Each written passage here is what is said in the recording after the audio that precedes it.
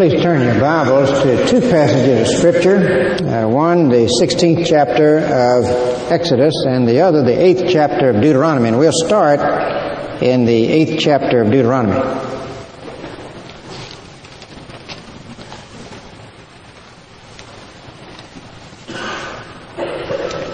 Today is Mother's Day.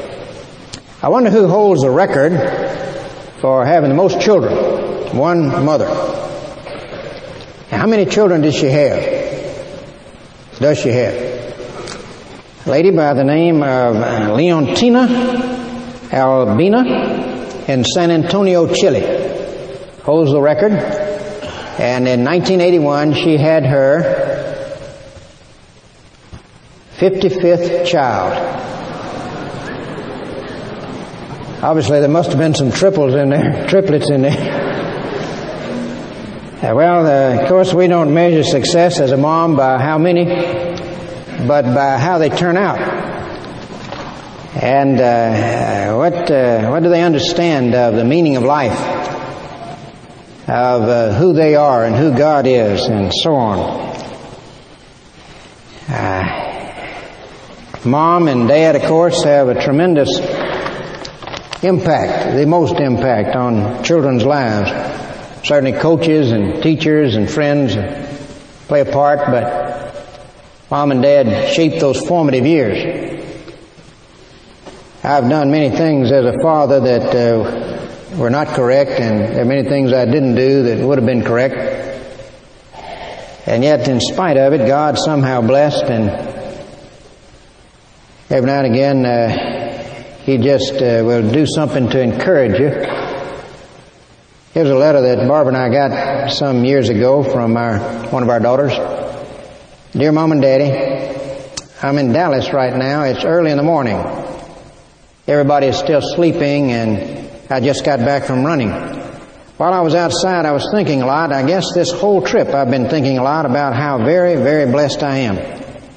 I've just realized that I know Jesus in such a deeper and more real way than most of the world. I've just been thinking about both of you and how very grateful I am to you for the way you both know God. You've taught me to know Him. Your lifestyle, your desire to serve God, so on. Well, that's what we want. That's where we measure our success as a parent, when our kids catch those kind of values. Some are graduating from high school at this time of the year, and some from college, and some are getting married, and some are moving and starting new aspects of their lives. It's a good time to think about the meaning of life. What is life all about? I'm reminded of the sea captain of an ocean liner who had a reputation as a great sea captain, and his first mate really just tried to do everything exactly as the captain did and look forward to the day when he would succeed him. And one thing puzzled him. Every morning the captain would go to the bridge of the ship, and he had a little drawer there that he kept locked. He would unlock that drawer, and he would take out this sheet of paper, and he'd look intently at it for a few minutes, place it back in the drawer, and lock the drawer. And the first mate couldn't wait to get a hold of the key. And sure enough, when the captain retired, the first mate succeeded him, and the first thing he did was get the key and go open that drawer and take out that piece of paper and look at it. Here's what it said. Port is left, starboard is right. Well, we want to get back to the basics. And when we start thinking about life, let's make sure we know that port is left and starboard is right. What is life all about? What will the road ahead be like? When you finish high school, when you finish college, when you get married, what's the road ahead going to be like out there on life's ocean?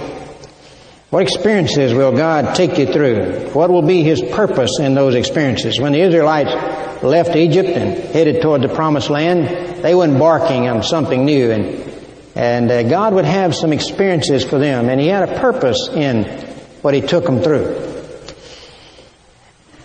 The prescription of God for spiritual growth is testing.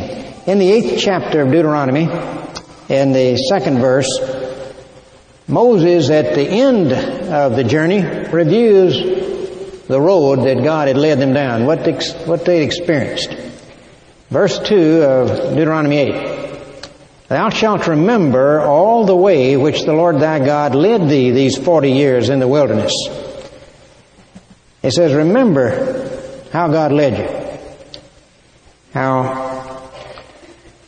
Remember, there had been a freeing initiation in verse 14 of chapter 8 of Deuteronomy.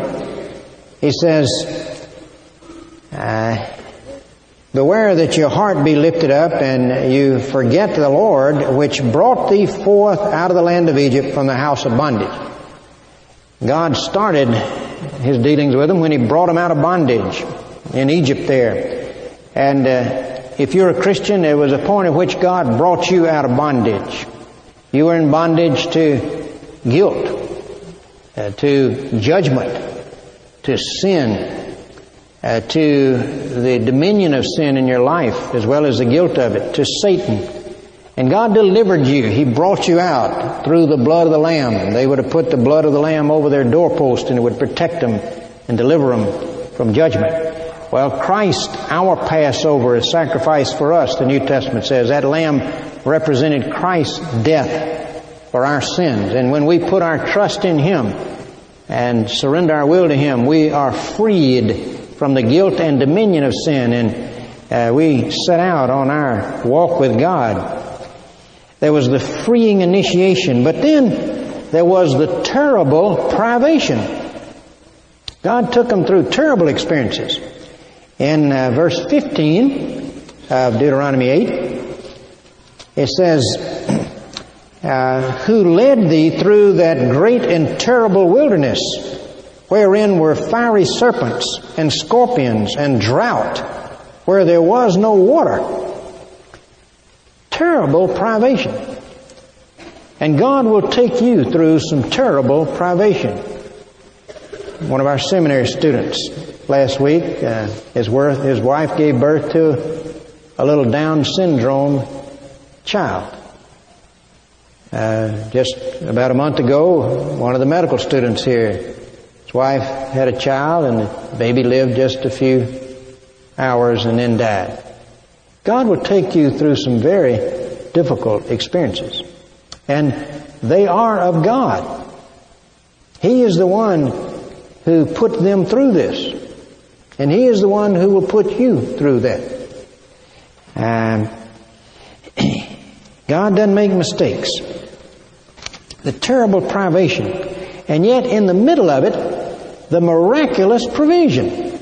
In verse 15, who led thee through that great and terrible wilderness, wherein were fiery serpents and scorpions and drought, where there was no water, the privation, who brought thee forth water out of the rock of flint. The miraculous provision right in the midst of the terrible privation. God will take you through rough experiences, but He will manifest His presence and His love right in the middle of those experiences. I was reading of a young couple who had finished college and they weren't able to locate a job. They had bills to pay back from loans for college, and they were really, really hard put financially, and they'd gotten down to their last bit of money, and they'd spent it for some food. And I mean, they had a hamburger patty each and some bread and some milk, and that was it. They sat down to eat it, and the young husband gave thanks, and yet he almost broke down. He said, Lord, we thank you for this food, but Lord, we're down to our bottom penny here, and we're not asking for a whole lot, but we are asking for staples. I mean, we do want the basics. And thank you. And he started eating. All of a sudden, something hurt him when he bit down. He fished it out, and there was a staple, a little metal staple. He said, Lord, that's not really what I had in mind. they were afraid to eat any more of their hamburger, afraid there's some more in there, and he just took the hamburgers uneaten and went right back to the store and showed them to the manager. And the manager was real upset, and he was afraid they were going to sue him, which they had no thought of doing. And he said, look, why don't y'all just take a grocery cart and fill it up and get all the groceries you want? Helen Roseveare, a doctor from England who's spoken here before, in her book, Living Faith, tells about an experience they had, one of many there in the Congo, where a mother had come into their hospital out in the middle of nowhere, and the mother had given birth to a little premature baby, and then it died in childbirth. She had a 2-year-old little girl she'd brought with her also, and now there they were with the 2-year-old little girl and the premature baby, and they didn't have any electricity at this hospital. They didn't have an incubator they could put the baby in, and baby needed warmth, and she sent one of the nurses to take a hot water bottle and fill it up and put it in the bed with the little baby, and while she's filling it up, it burst. And on the equator there, rubber doesn't last very long. That was the last hot water bottle they had. She came back and told her, and they were really afraid that the little baby wouldn't survive now. They tried to keep it as close to the fire as they could, but it'd get cold at night there. And that next afternoon, she met with the children in the orphanage. They have an orphanage there as part of the complex, and she shared with them about the little girl and the fact that the little girl needed the hot water bottle badly, and you couldn't just get one. They weren't available. And asked them to pray, and as they prayed, one 10-year-old girl, Ruth, prayed the usual blunt conciseness of the African children. Please, God, she prayed, send us a hot water bottle. It'll be no good tomorrow. God, the baby will be dead tomorrow. Send it this afternoon. Helen said, while I gasped inwardly at the audacity of the prayer, she added, the little girl added, while you're at it, would you please send a dolly for the little 2-year-old girl so she'll know you really love her? Helen said, I didn't believe God could do that. I know He can do anything, but there are some limits, aren't there? Only way God could answer this particular prayer would be by sending me a parcel from the homeland. I had been in Africa 4 years at that time and had never received a parcel from home. Anyway, if anyone did send a parcel, who'd put a hot water bottle in it? Halfway through the afternoon while I was teaching, a message was sent that there was a car at my front door. By the time I reached home, the car had gone. There on the veranda was a large 22-pound parcel bearing UK stamps. I felt tears pricking my eyes. I could not open the parcel alone, so I sent for the orphanage children. Together we pulled off the string and folded the paper. Excitement was mounting. Some 30 to 40 pairs of eyes were focused on the large cardboard box. From the top, I lifted out brightly colored knitted jerseys. Eyes sparkled as I gave them out. Then there were knitted bandages for the leprosy patients, a large bar of soap, a box of raisins, and a nice batch of buns. And then I put my hand in again. I felt, could it really be? I grasped it and pulled it out, a brand new rubber hot water bottle. I cried. Ruth was in the front row of the children. She rushed forward crying, if God sent the bottle, He must have sent the dolly too. Rummaging around, she pulled out the small, beautifully dressed dolly. Her eyes shone. She'd never doubted. Looking up at me, she asked, can I go over with you, Mommy, and give this dolly to the little girl so she'll know that Jesus really loves her? In the midst of the privation, miraculous provision. God showing that I'm with you. I'm putting you through this, but I'm with you. And I know, and I love you, and I am concerned. The road is a mixture. Why is it like that? Why is the road like that? Well, again, let's remember, it is of Him. Down syndrome, it is of Him. Baby dies, it is of Him.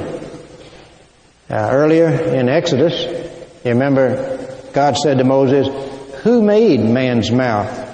Or who made the deaf or the dumb or the seeing or the blind? Have not I, the Lord?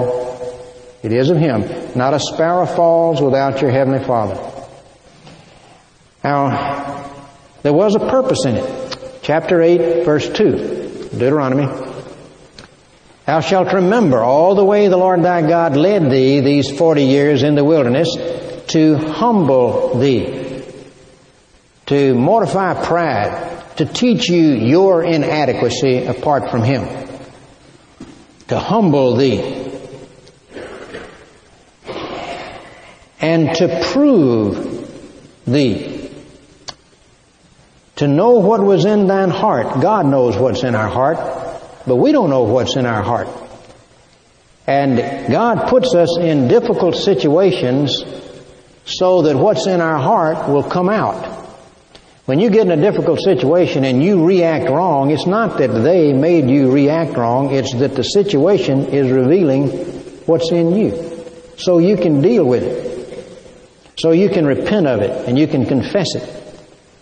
To prove thee, to expose sin, to teach us in those difficult circumstances to obey, to teach you, verse 3, and He humbled thee and suffered thee to hunger and fed thee with manna, the miraculous provision of manna, which thou knewest not, neither did thy fathers know, that He might make thee know something, to teach you something, that man shall not live by bread only, but by every word that proceedeth out of the mouth of the Lord doth man live. To educate us as to the source of life. We don't live by bread only. We live by God. And I couldn't take another breath without God. None of us could. The air to breathe. The fact that the world goes on. The fact that the sun got up today. All of that's of God. Man doesn't live by bread only. We're so apt to think that it all just goes on. You had breakfast. You went to the refrigerator and you got out breakfast this morning. Did you think that came from God just as really as the manna came from God? We have to think that life has to do with things. A man's life consists of the abundance of the things that he possesses. If he has a good job and a car and health and a nice home, he's got it made. I see a person may have all of that and not relate it to God for a second. Not think in terms of all of those things came to me from God. You say, well, I worked for Him. Where did your energy to work come from? Where did your mind and ability to think come from? All of those things came from God. In chapter 8, verse 17, thou say in thine heart, my power and the might of my hand have gotten me this wealth. Thou shalt remember the Lord thy God, it is He that giveth thee power to get wealth. Man doth not live by bread alone. Oh, so important. He humbled them and He suffered them to hunger, and then He gave them food daily so they'd understand their source of life. Who is the real source here? And He did all of this to bless them. In verse 16, it says, who fed thee in the wilderness with manna, which thy fathers knew not, that He might humble thee, and that He might prove thee to do thee good at thy latter end. He takes you through those rough times to teach you can't make it on your own. The worst thing could happen to you would be go through life thinking you could make it on your own. He takes you through those rough times to teach you to depend on Him daily, to turn to Him, to yield to Him. And He does all that to bless you in the long run.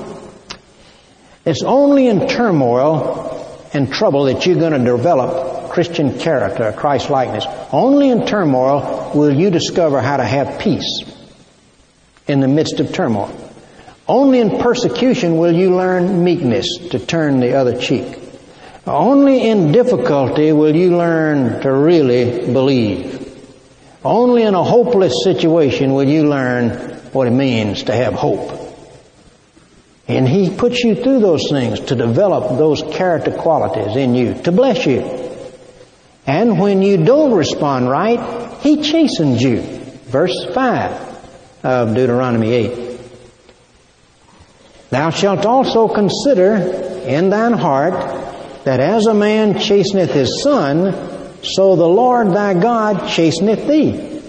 Therefore, thou shalt keep the commandments of the Lord thy God, to walk in His ways and to fear Him. Chastening presupposes a wrong response under a test.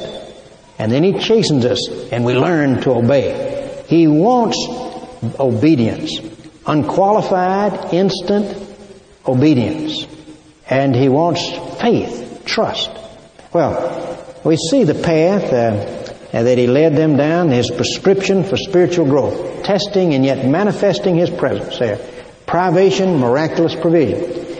Notice the provisions of God for life and strength in Exodus 16. We're in Exodus now. Exodus 16 and verse 1.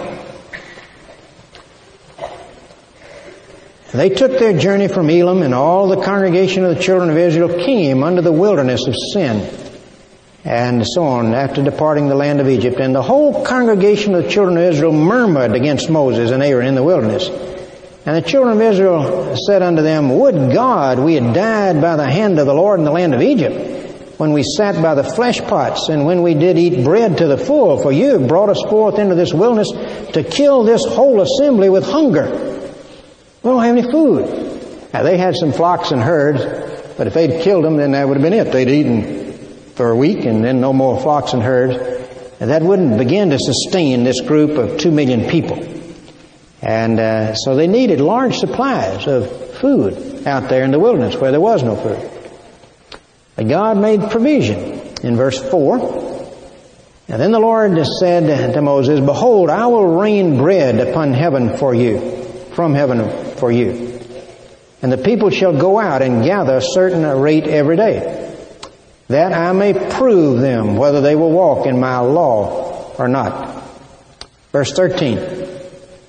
Came to pass at the evening quails came up and covered the camp, and in the morning the dew lay round about the host. And when the dew that lay was gone up, behold, upon the face of the wilderness there lay a small round thing, as small as hoarfrost on the ground. When the children of Israel saw it, they said to one another, It is manna.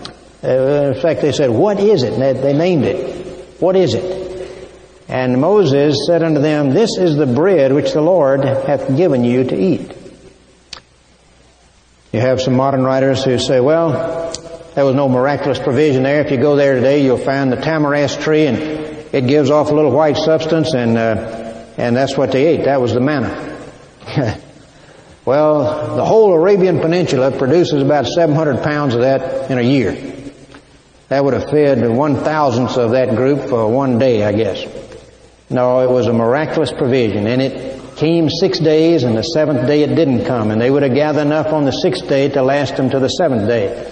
If they kept it over, it would last to the 7th day. Any other day they kept it over, it would spoil and produce worms. This was a miraculous provision. God has them take some of this manna and put it in a jar and keep it to show to succeeding generations. In verse 32, Moses said, This is the thing the Lord commanded, fill an omer of it to be kept for your generations, that they may see the bread wherewith I have fed you in the wilderness. Well, they were to daily gather it. And what is this all about? Well, as we say, God was teaching them dependence on Him, that He was their source. But it also was picturing something. If you, well, just in John chapter 6, Jesus is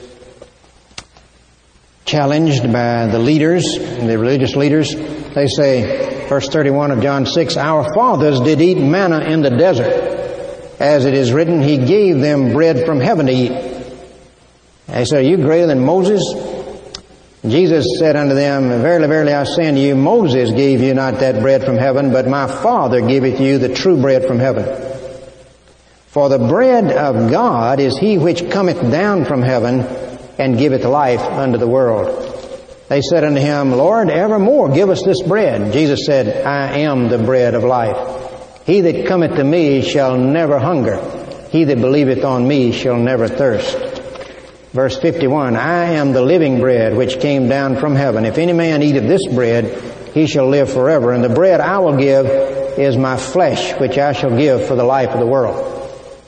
That bread that he gave, the miraculous bread that sustained physical life, pictured the real bread, Jesus, the bread of life, who came down from heaven and who gave himself, died for our sins, so that God could give eternal life justly when we put our faith in Jesus and surrender our will to Jesus. He's the real bread from heaven. And we live by Him. It's only as we feed on Him that we have spiritual life. And how do you do that? How do you feed on Him? John 6:47, He says, He that believeth on me hath everlasting life. By believing His claim to be God the Son, the one who died for my sins, by putting my trust in Him to save this sinner, surrendering my will to Him as my Lord. That's how I eat of that true bread and receive eternal life so that I'll never die. Well, I'll die physically, but that's not death. That's graduation.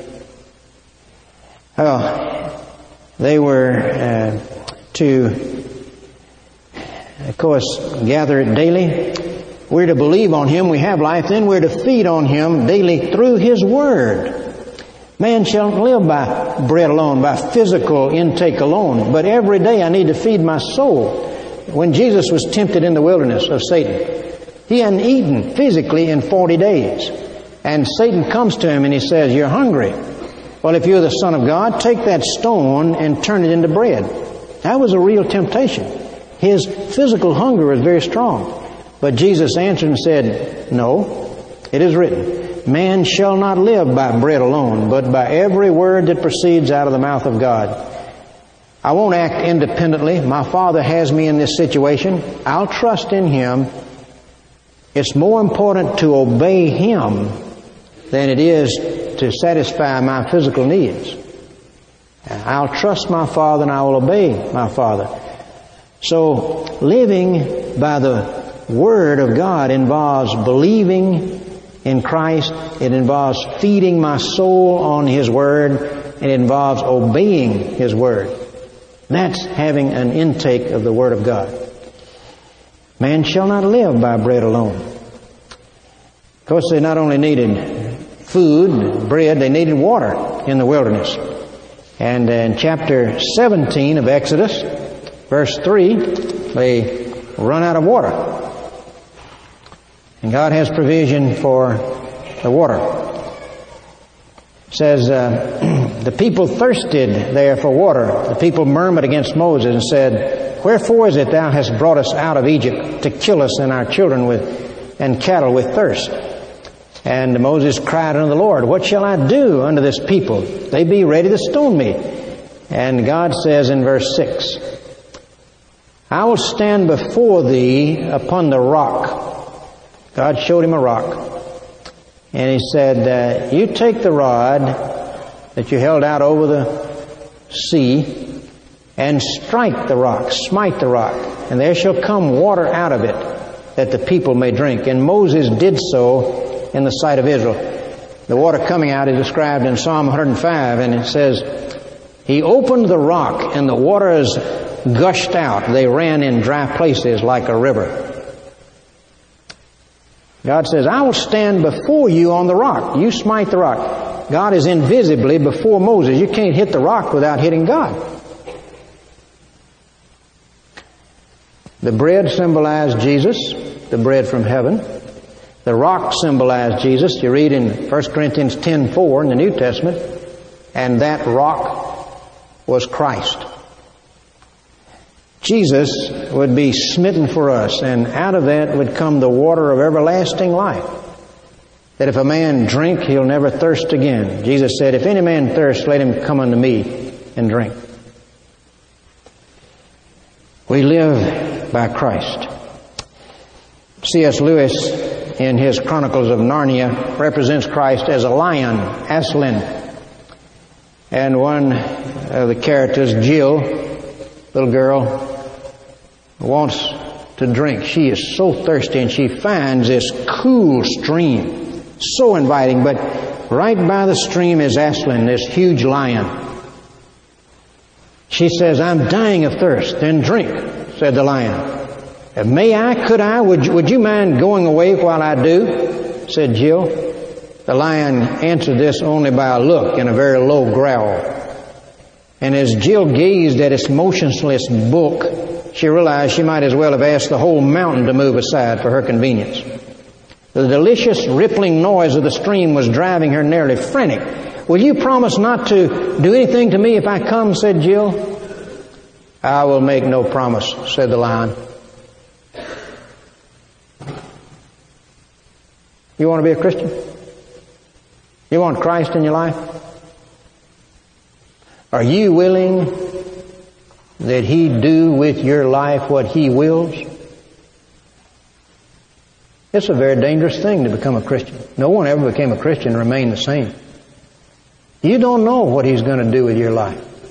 And you don't make any terms when you come to a lion. "I will make no promise," said the lion. Jill was so thirsty now that without noticing it, she'd come a step nearer. "Do you eat girls?" she said. "I have swallowed up girls and boys, men and women, kings and emperors, cities and realms," said the lion.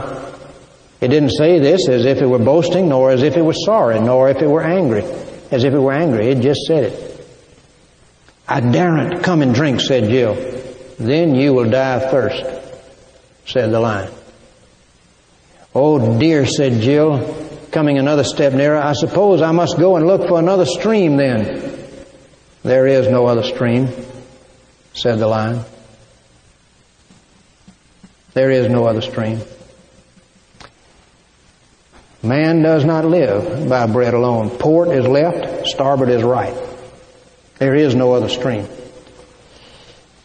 If you want life, if you want to fulfill your purpose in life, if you want to know what life's all about, you must deal with Aslan.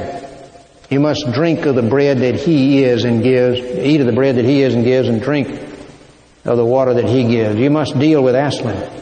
And you deal with Aslan on His terms, not your terms. You must come to Jesus and make a real surrender and put your trust in Him. And then you must feed on Him daily through His Word, through obeying His Word. Port is left, starboard is right. It doesn't get any deeper than that. It doesn't get any more basic than that. That's the heart of the matter. There is no other stream. Let us pray.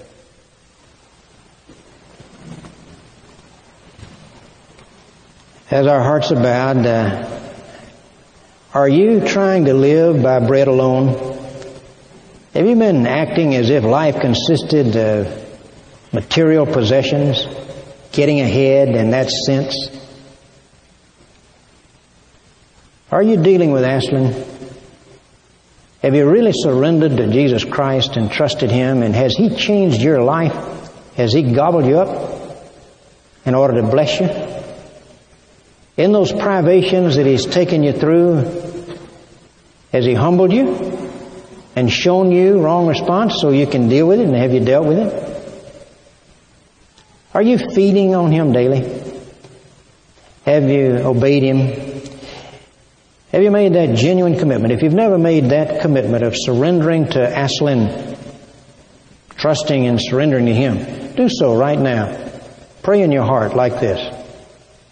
Lord, I come to You as a lion, as one who's sovereign, who makes no promises except that He'll change my life and bless me.